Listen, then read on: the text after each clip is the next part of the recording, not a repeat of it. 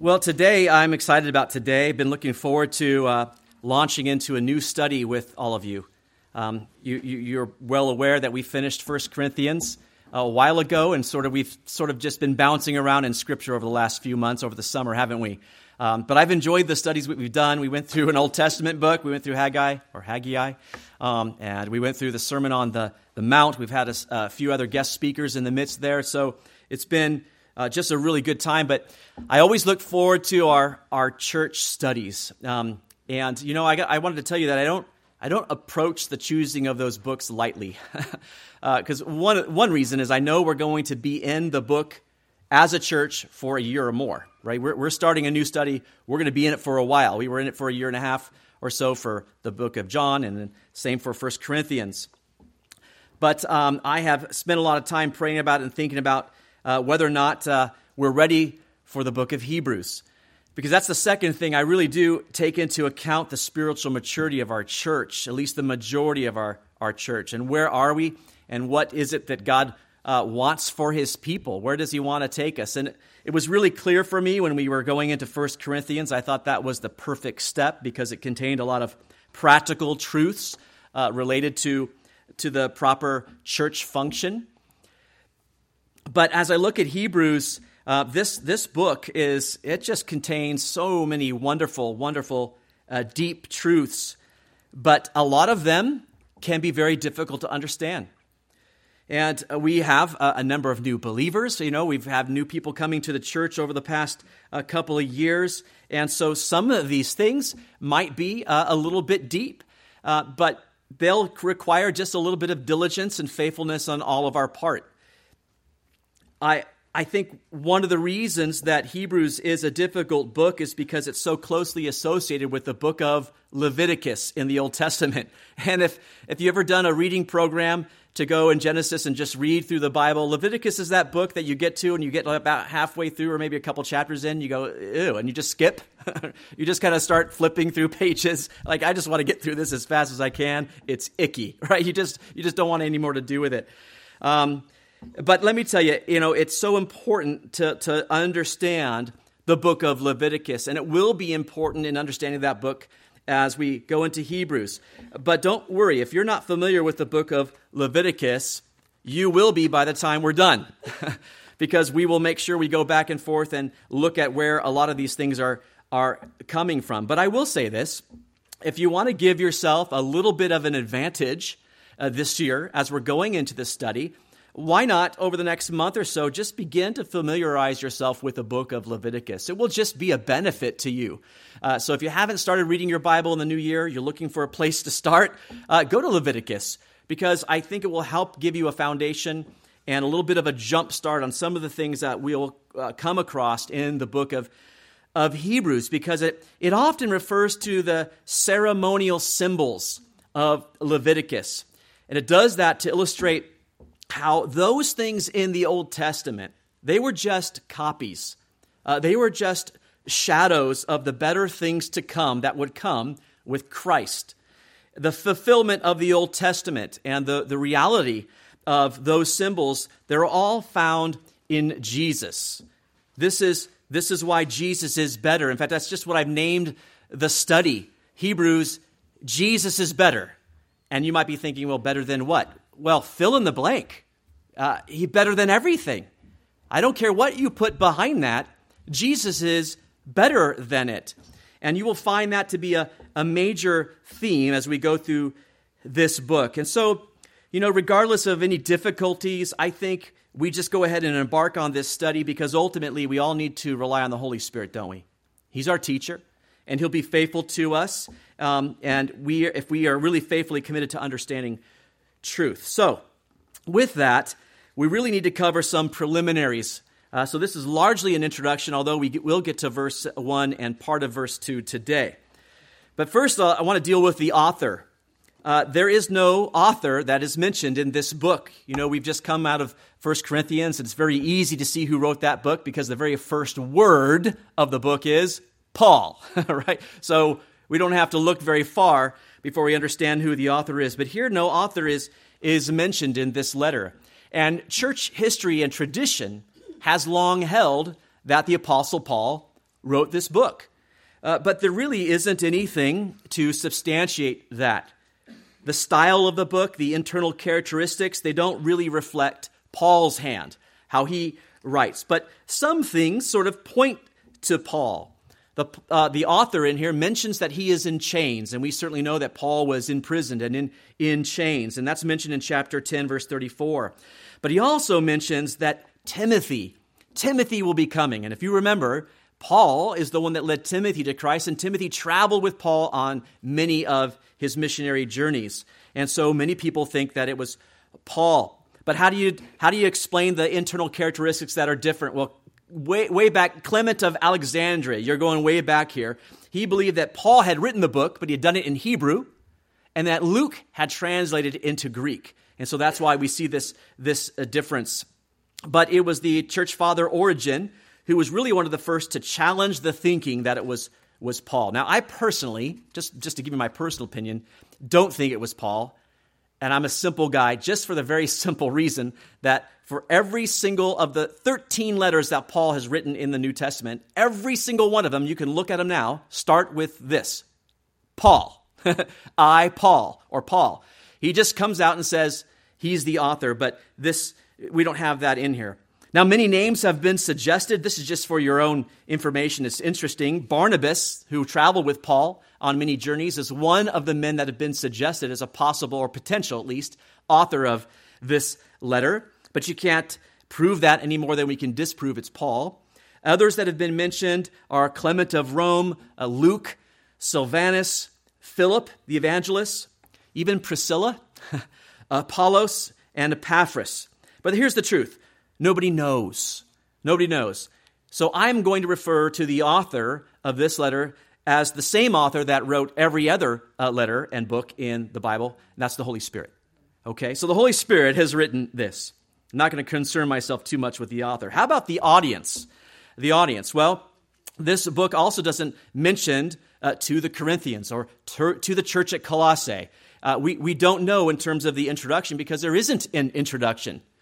We only know because there is an added introduction that says to the Hebrews, to the Jews. So no Gentiles are mentioned anywhere. They're never referred to in this book. So we do know that the audience of this book, and this is going to be really, really important that you remember this as we go through, is strictly Jewish. This letter is to a Jewish community, a Jewish congregation. And that fact is going to be important, and we'll talk about it just in a bit. Now, not much is really known about this particular community in terms of its location, where they were meeting. It's always helpful geographically, isn't it, to say, oh, it's the Corinthians, and where did they meet? They met here. We really don't know. But the author seems to know of their earlier days as a community. And I'm just going to kind of walk you through to just point out some things as a way of introduction. So in Hebrews chapter 2, and you can turn there now, Hebrews chapter 2, verses 3 to 4, he writes this: "How shall we escape if we neglect so great a salvation, which at the first began to be spoken by the Lord, and was confirmed to us by those who heard him? God also bearing witness both with signs and wonders, with various miracles and gifts of the Holy Spirit, according to his own will." So the author is really recounting how the church was formed. They were evangelized. That's what it's telling us. Apostles went to them with signs, with wonders to validate their message, gifts of the Holy Spirit. And so they were formed because of that. And really this is a helpful clue because it tells us that Jewish community had not heard these words from Jesus' mouth himself. They weren't around. They didn't hear of Jesus, which means a couple of things. They had to come together after the time of Jesus, but also this means that they probably were not located in close proximity to Jerusalem, and most people think not even in Israel. In fact, a lot of people think this community existed closer to Greece, perhaps in North Africa, in Cyrene, somewhere in there. But nobody knows for sure. But they were a Jewish community of believers, and they had existed for some time before this letter was written. Because we're also told that they had enough time to be a church to minister to other saints. Look at chapter 6, verse 10. It says, "For God is not unjust to forget your work and labor of love, which you have shown toward his name, in that you have ministered to the saints." And you do minister. And so they have been together long enough to help minister to other saints. And the author even requests that they pray for him as he's in chains. So whoever they are and whoever the author is, they know one another and they know one another well. Another important clue is given to us in chapter 10. I do want to show you this one for sure. In chapter 10, verse 32, it says this, "But recall the former days in which, after you were illuminated, you endured a great struggle with sufferings, partly while you were made a spectacle both by reproaches and tribulations, and partly while you became companions of those who were so treated. For you had compassion on me in my chains, and joyfully accepted the plundering of your goods, knowing that you have a better and enduring possession for yourselves in heaven." So this is really helpful because it tells us that this Jewish community, hadn't heard these words of Jesus. They existed somewhere, but they also existed in a time that they were suffering. They endured a great struggle, it says, of sufferings. But they were not martyred, because Hebrews chapter 12 tells us that they had not resisted to the point of bloodshed. So they were suffering, but it wasn't at a time of great martyrdom, where they were being beheaded and things like that. And the reason this is all helpful, because it kind of helps us narrow in the date. This congregation had to come together sometime after Jesus' ascension, obviously, but also after the apostolic missionaries began to go out from Jerusalem and spread the gospel, which had to be 7 years after the church in Jerusalem was founded. So sometime after AD 40, somewhere in there. But it also had to be before the destruction of the Jerusalem temple, and I'll show you why in just a bit. And that happened in AD 70. So somewhere between 40 and 70. Now, remember I mentioned that the suffering that they endured will help even narrow down the time some more. Here's the reason. You might remember Ananias the high priest. I mentioned him just a while back when we talked about turning the other cheek. You remember that? And Paul was talking to the priest, but he didn't know he was talking to the priest, and the priest commanded that Paul be slapped across the mouth. And then Paul reviled that priest. Well, that priest really made it difficult for the Jews who chose to follow Christ. They were banished from the synagogue. They were not allowed to go to the temple. They couldn't talk to priests. They couldn't bring a sacrifice. None of those things were banned from any holy places whatsoever. He really made it difficult for Jews to just exist as Jews if they chose to follow Christ. And I think that's the kind of suffering that this community endured. They weren't martyred, but they were ostracized. They were no longer Jewish by all accounts. In fact, if you weren't Jewish and you couldn't go to the synagogue, you were worse than a Gentile. And so they were really, really suffering. And Ananias the high priest, he reigned sort of AD 47 to 52. And since their suffering is mentioned as having taken place in the former days, it's probably closer to the end of that time. I think right before the destruction of the temple, somewhere in the late 60s. So that just gives you a time frame there. And this brings us to the theme of the letter. Why is this letter being written? Because for a Jew to come out of Judaism, to accept Christianity, that is no small thing. If you're a Gentile here today, I no doubt you sacrificed in some way to come to Christ. But I will tell you, nowhere nearly as much as a Jew. Because to come out of Judaism was to basically turn your back on your entire heritage. To say, I'm okay to lose my family, to lose everything I know, to not go to the synagogue, to not be able to talk to people in the street because they've banished me, to not be able to go to the temple, to not be able to offer sacrifices. You really had to sacrifice all of those things.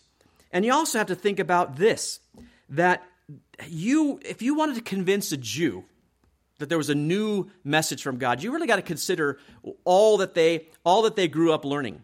Their entire place of worship was divinely appointed, wasn't it? The temple. Their entire sort of appointed way of worshiping, the sacrifices and the ceremonies and all that, was divinely appointed. That all came from God.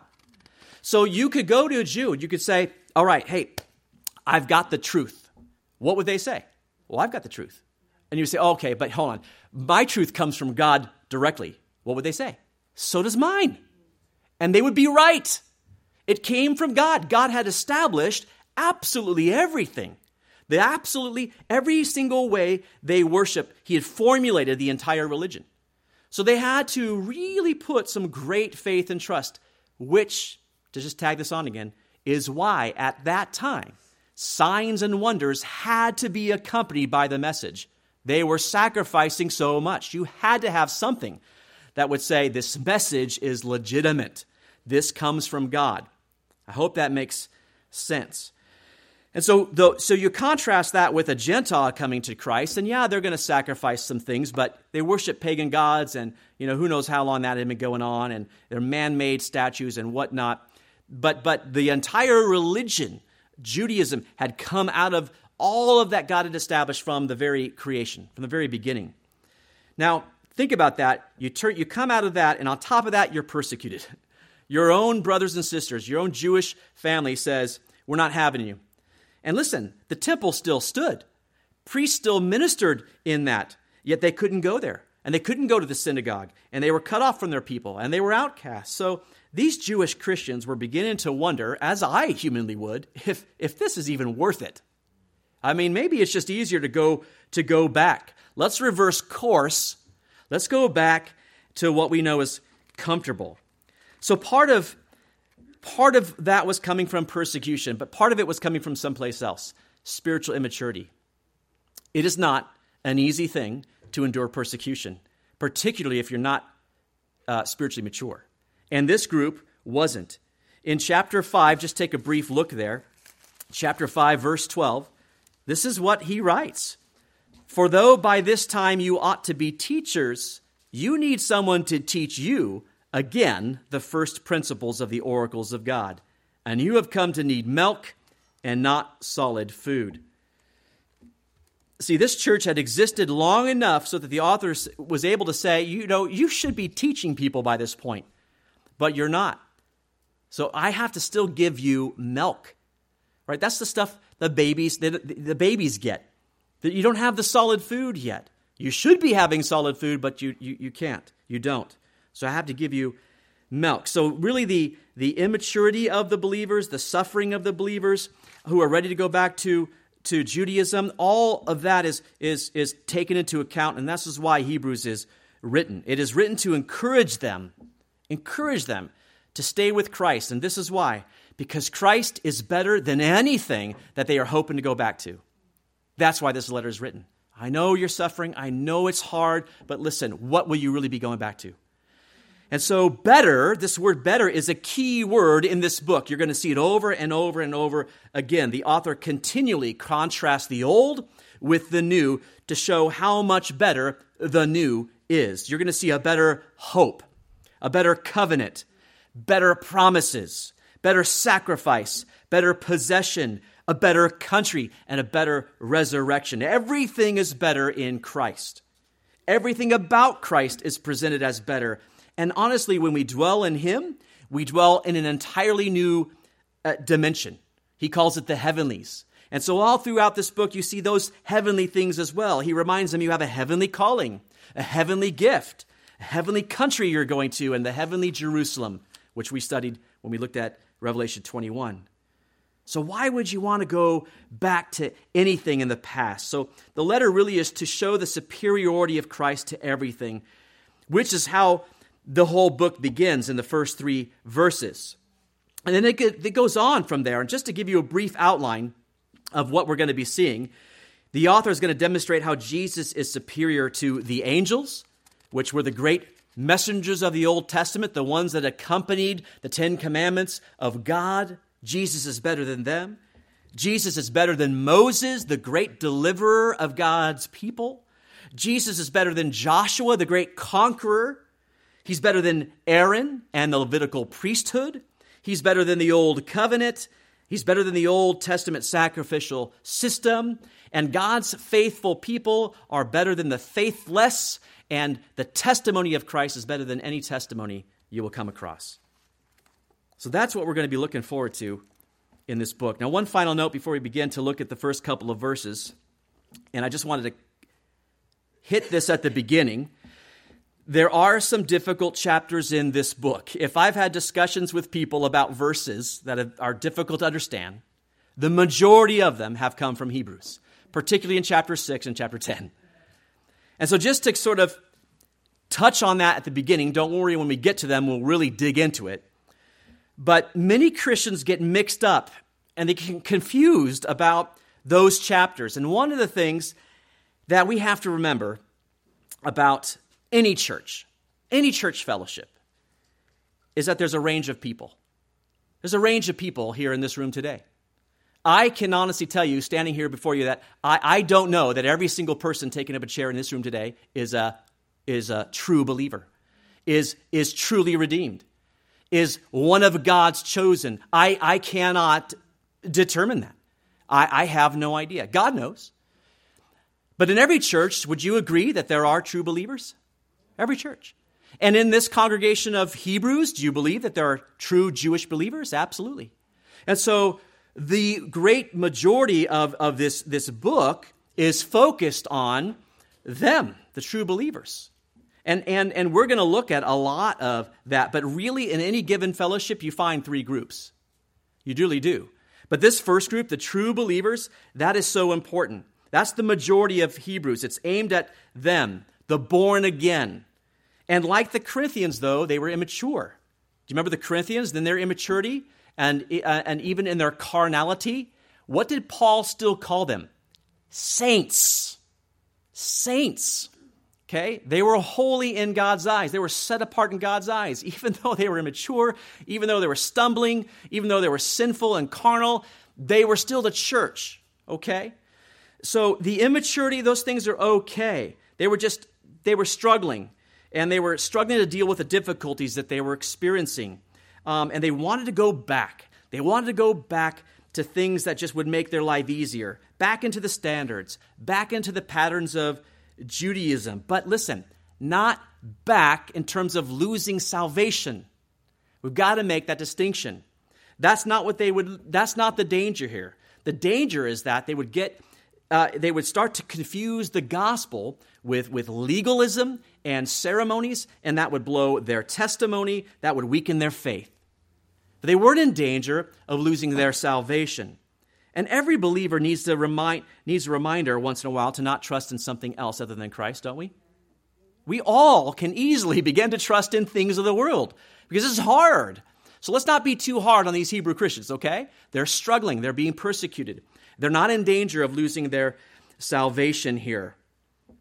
And you have to remember as well that the Jews, it was particularly confusing because the new covenant was so different from the Old Testament.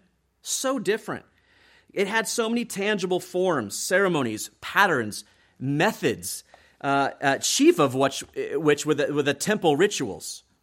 But in all of that, they're just being called by this author to embrace the things of the new covenant because in them we find the fulfillment of everything that God has started in the old. So that's to the believers. That's the first group, and that's the majority of this letter. But in this group, you find another group, and you find it in every church, and that would mean in this church as well. I call them intellectual believers. Let me clarify that. These are people that understand and believe the gospel. They understand it, they believe it. Belief is not enough. James says that even the demons believe in God and they tremble. It's not about belief. And I'd like to show you John, what he wrote in John chapter 1, verse 12, because he makes it very clear. This is what he writes. But as many as received him, to them he gave the right to become children of God, to those who believe in his name. There you have two words. I've underlined them. There you see the belief. Belief is important. Belief must be there. Obviously, you must believe. Without faith, without belief, it's impossible to please God, we're told. So you must believe, absolutely. But you also must receive him. Belief stops just short. It's receiving him. And so these people are people who believe all of the claims of Christianity, right? They understand it all. They would say yes and amen to all of that, yet they're not willing to make a personal commitment. They're not willing to place their full faith and trust in Christ. They haven't received him. They're just intellectually convinced, but that's where it stops. Which means this, and I don't mean to be brutal, it means they're non-Christians. So when I said intellectual believers, I'm not using the word believer as a Christian. It means they're non-Christians. And listen, I've worked in ministry for years. I worked with youth leaders in a youth ministry because we had 100 kids, 100 young people running around. We needed help. And so we had a lot of parents from the congregation that would help us. They would be youth leaders. And we had this one particular couple that their kids in the youth group were some of the worst and most terribly behaved out of all of them. But not just in terms of they were disobedient. They were high school kids, but the way they would dress. They were a couple of girls, provocative. They knew we sort of tried to keep a code and tried to encourage people. They were the ones that would dress that way. And I really began to kind of question, like, where are their parents? And I remember just asking the dad one day, in a casual way, just honestly to see what his answer would be, about what brought him to belief in the gospel. Really was asking his testimony, but what was it about you, you? And this is what his answer was. He's like, it was the first thing that just made sense. And that just said it for me. I see. That's where it stopped. Oh, I got it. It's the only thing that makes sense. So on I go. I'll just live my life. It makes sense. He had never received Christ. I have since learned both those girls walked away from faith. That couple divorced. There was nothing in their life that showed me they had any devotion, love for Christ. And they were working in the youth group. Intellectual believers. And every fellowship since Pentecost has had a group like this in it. And this Hebrew community was no different. These non-Christians believe that Jesus, hey, he's the true Messiah. I believe that. But they're not really willing to receive him as their personal Lord and Savior. Now, why? Well, again, go back to it. They're not willing to make the sacrifice. There's suffering going on. Forget it, pal. I don't want to be part of that. And John gives us that clue in John chapter 12, verse 42. Nevertheless, even among the rulers, many believed in him, but because of the Pharisees, they did not confess him, lest they should be put out of the synagogue. That was happening when Jesus healed that man that was born blind. Do you remember the threat to the parents? You'll be kicked out of the synagogue. Oh, we just can't do that. It's just too big a price to pay. But listen, Jesus said there would be a price to pay. That if we denied his name, that he would deny us. That you have to confess him. And that means I'm willing to pay whatever price, because Jesus paid the ultimate price for me. It's not just believe. You can't just understand it intellectually. These people, they just couldn't bring themselves to make that sacrifice. Now, let me show you some places where this particular group is addressed. Look at chapter 2 again. I read part of it, but look where it starts in verse 1. Therefore, we must give the more earnest heed to the things we have heard, lest we drift away. For if the word spoken through angels proved steadfast, and every transgression and disobedience received a just reward, how shall we escape if we neglect so great a salvation? Do you see that? You see, the Holy Spirit here is urging them to not neglect the salvation that has been so clearly presented to them. You tasted it. You're right there, right? And if God's law came with angels and God proved just and faithful there, how are we going to escape anything if we neglect it? You see that? He's encouraging, don't stop short. You're at the door. Salvation is there. Look, he talks to them again in chapter 6, and this is one of those passages that people bring to you. Oh, what's this saying? Well, this is the group. Look at chapter 6, verse 4. For it is impossible to those who were once enlightened and have tasted the heavenly gift and have become partakers of the Holy Spirit, have tasted the good word of God and the powers of the age to come, if they fall away, to renew them again to repentance, since they crucify again for themselves the Son of God and put him to an open shame. Now, I'm not going to go into all that today, obviously. We're going to study that in depth when we get to it. But this is a warning to the people who have received full revelation of Jesus. Look at everything that he says there. If you had all that happen, you've received all of God's word. You're completely enlightened to the truth. You've even tasted the Holy Spirit. Isn't the Holy Spirit the one that reveals truth? He is. You've tasted all that. You've heard all that. You've understood all that. What more can God do? What's he going to do beyond that? That's everything. And that's why he says it's impossible. There's nothing more I can do. I've given you everything that you need. When God's revealed himself to you and you're absolutely convinced of the truth, what can God do? The greatest sin that man can commit is that of rejecting Christ.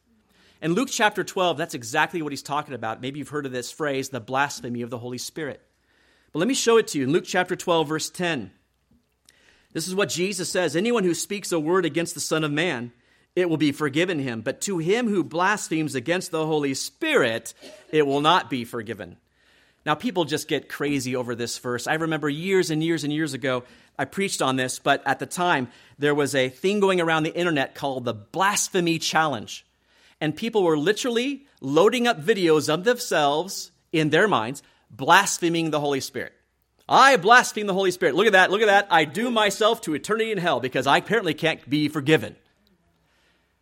I got up there on the pulpit and said, not one of those people is doomed to eternity in hell. Not one of them. That's not the unforgivable sin by saying, I blaspheme the Holy Spirit. What Jesus was saying is that he's come, he's preached the truth, he's done miracles, and everyone goes, yeah, that's of the devil. What can he do now? What other rabbit can he pull out of his hat? Did you see what I'm saying? When the Holy Spirit reveals the truth and you reject it, you blaspheme the Holy Spirit. What can God do? That's it. Say what you want about Jesus, but if you blaspheme the revealer of truth, the convictor of sin, and you reject that, you have no hope. He says it's impossible to please God. Look how he says it in chapter 10, another one of those problem passages, in chapter 10, verse 26. For if we sin willfully after we have received the knowledge of the truth, there no longer remains a sacrifice for sins. He's not talking to believers. He's not talking, oh, you sinned. Oh, you received the truth. Oh, man, there's nothing more. You're doomed. That's not to believers. That's not the God I know. The God I know has brand new mercies every single morning. The God I know says I can confess with my mouth that he's Lord and I'll be forgiven, right? I can confess my sins to him. These are people who get the knowledge but continue to live in sin. He says there's nothing more God can do. Once man has rejected that, they're convinced. What do you have to look forward to? Well, only verse 27. But a certain fearful expectation of judgment. That's all that comes. So listen, Hebrews not only addresses true believers, but addresses those who believe it in their minds, but have never let it go into their hearts. And those people exist in every church since Pentecost. There's always a third group in every congregation, and those are just the unconvinced. Unbelievers who haven't bought into it at all, right? I don't believe any of it. This group is also addressed with great grace and with great clarity. In chapter 9, verse 11, you can see what he's doing here. He's explaining who Christ is and what he has come to do. Again, to a Jewish audience in the ways that they would understand. But look what he says, Hebrews 9:11. But Christ came as high priest of the good things to come, with a greater and more perfect tabernacle, not made with hands, that is, not of this creation. You see, he's explaining to those Jew non-believers that Christ has come as a true high priest. Everyone was waiting for, they knew the system was broken because every single year the priest had to go and sacrifice again and again and again. Or they knew we needed a good high priest. He's explaining that to them. He goes on in verse 14, how much more shall the blood of Christ, who through the eternal Spirit offered himself without spot to God, cleanse your conscience from dead works to serve the living God. And for this reason, he is the mediator of the new covenant, by means of death for the redemption of the transgressions under the first covenant, that those who are called may receive the promise of the eternal inheritance. So who is it that needs their conscience cleansed from dead works. A believer? No, it's already happened. A non-believer. This is written to those people in the congregation. Also 9:27 and 28. As it is appointed for men to die once, but after this the judgment. So Christ was offered once to bear the sins of many. To those who eagerly wait for him, he will appear a second time apart from sin and for salvation. Believers don't need to know or try to understand that it's appointed for men to die once and that judgment is come. We understand that. That's why I'm a Christian, right? I believe that. That's why I praise him. Praise God, I've been saved from the judgment to come. That is for non-believers who haven't understood that. They're not convinced. They need to hear the true gospel. So I know it's a lengthy introduction, but that's just to help us understand some of the difficult things we're going to come to in Hebrews. Every single church is made up of these groups. Every single one. And I don't know why we get to Hebrews and go, oh, but not this one. This is the perfect church. They're all Christians, and we get all confused. It's not the case. So, with that, let's look at the first verse of Hebrews. Look at Hebrews. Hebrews chapter 1, verse 1.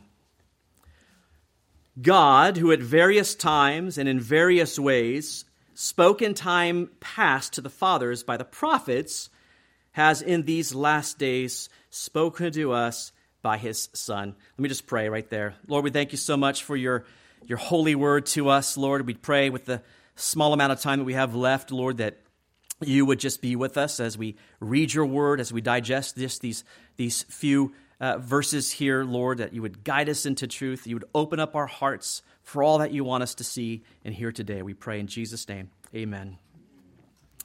Well, here I just see the preparation for Christ, just a short little outline we're going to start today. The preparation for Christ. Notice again, there's no introduction. There's no mention of who this letter is for or who it's from.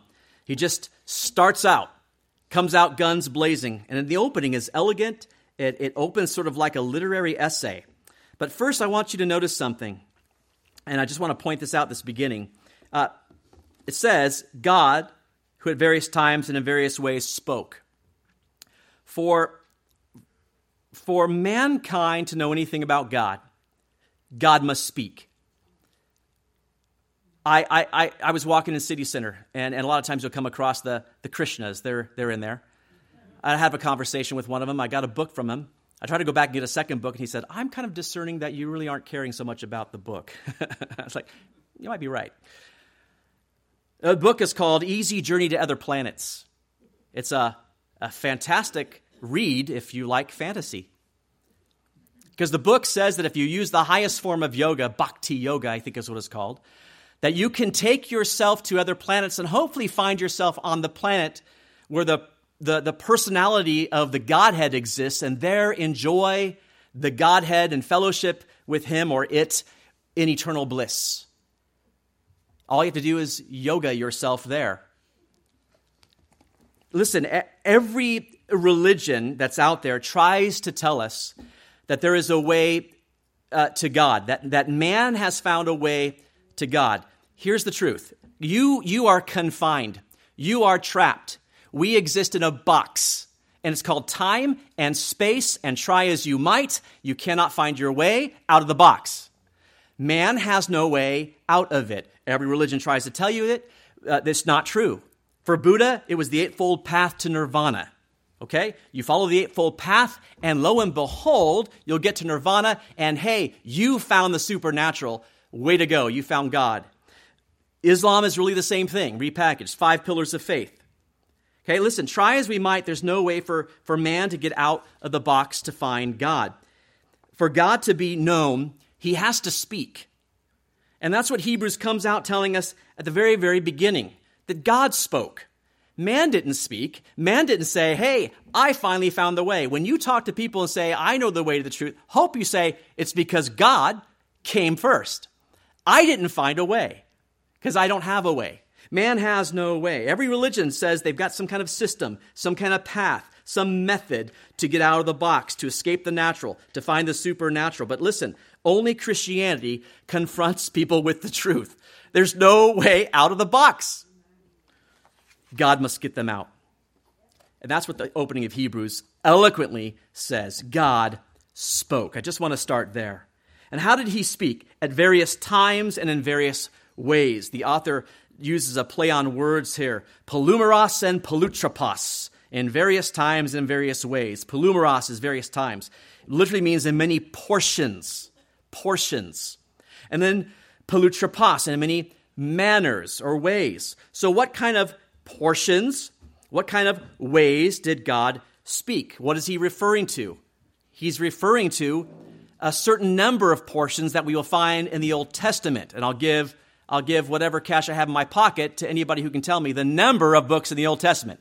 5, 4, 3, 2, 1. Oh, church. 39, right? There are 39 portions. 39 portions in the Old Testament. And all of those are different. Written at different times. Written in various ways. You have men who wrote from visions. Men who wrote from dreams. Men who heard parables. There are types. There are symbols. And when God spoke, men wrote. And listen, yes, the Bible's written by men and that their minds were not disconnected from that their personalities were somehow disconnected from that. But listen, the true inspiration behind every single word was God. That's the truth. And Old Testament revelation was transmitted to us through various ways. We have a wonderful bouquet, don't we, in the Old Testament? You have narrative, you have law, you have hymns, you have poetry. We've got proverbs and parables. We even have love songs, people, in the Old Testament. All of these are portions and they're ways of communicating. And he communicated all of those things, it says, to the fathers.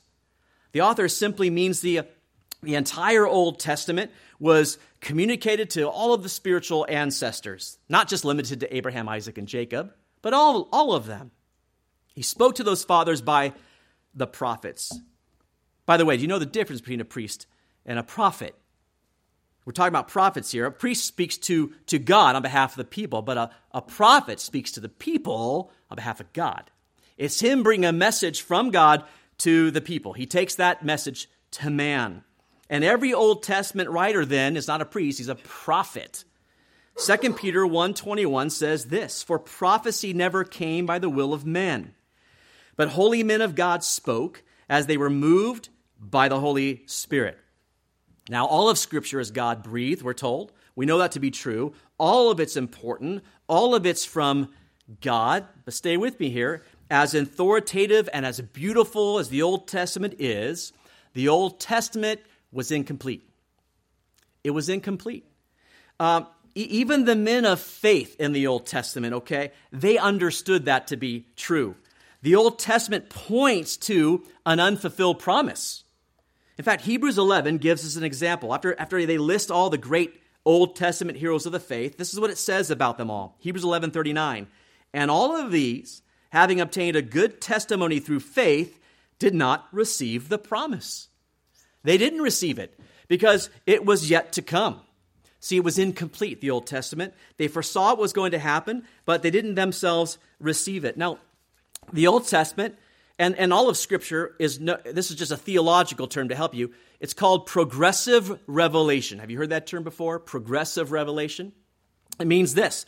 Genesis is written, it's given out, and then that is built upon by Exodus, right? And on top of Exodus is Leviticus and Numbers. And as you get each piece, there's a little bit more truth and a little bit more truth. Truth building upon truth with each new book of the Old Testament. Revelation is progressing from incomplete to a little bit more complete. Not from error to truth. I'm not saying that. But from truth to truth. Okay, it's all truth. But it's incomplete. It's fragmented. It's each person got a little piece, right? When you read it, not everybody gave you the whole picture. They didn't have the whole picture. And they didn't really understand the picture that they got. None of them understood the whole picture completely. That's why you see the New Testament writers, they look back at the messages of the Old Testament, and they see how it all came together. This is a great passage. 1 Peter chapter 1, verses 10 to 12. Just look at 10 to 11 here. It says, "Of this salvation the prophets have inquired and searched carefully, who prophesied of the grace that would come to you, searching what manner of time the Spirit of Christ who was in them was indicating when he testified beforehand the sufferings of Christ and the glories that would follow. Verse 12, to them it was revealed that not to themselves, but to us they were ministering the things which now have been reported to you through those who have preached the gospel to you by the Holy Spirit sent from heaven, things which angels desire to look into. He says the prophets were understanding that those things weren't going to be revealed to them. He says, but to us, to the New Testament, we were going to understand this. And they got just little bits. They were searching the scriptures and trying to figure it out. When is this Christ? Who is this Christ? To Micah, he got the place. Daniel, you got a time, right? Isaiah, you got the death. You have all these little bits, but they couldn't put it all together. And pieces of it. You see, it's like a picture book for beginners. It begins with the types, and it begins with ceremonies and prophecies, and all those things progress and progress until it was completed in the New Testament, completed with Jesus Christ. All of that preparation for Christ. And that's what verse 1 is telling us. And then the presentation of Christ. Look at verse 2. He has in these last days spoken to us by his Son. It tells us it was all pointing to him. It was all about Jesus. Remember our study of Matthew 5. What did Jesus say about the law?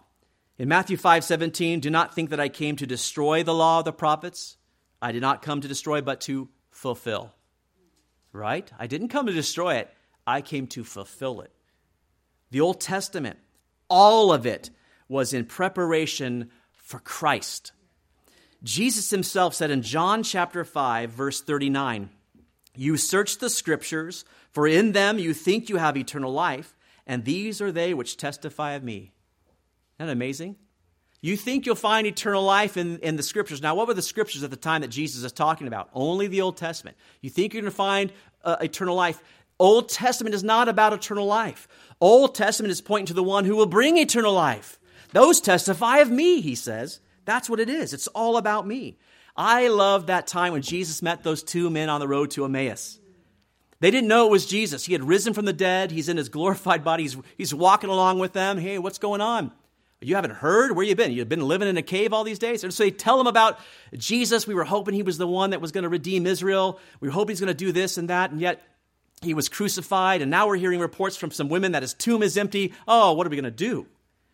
This is what Jesus says. What a great, well, I would have loved to have been here. Luke 24, 25 to 27. Then he said to them, O foolish ones, and slow of heart to believe in all that the prophets have spoken.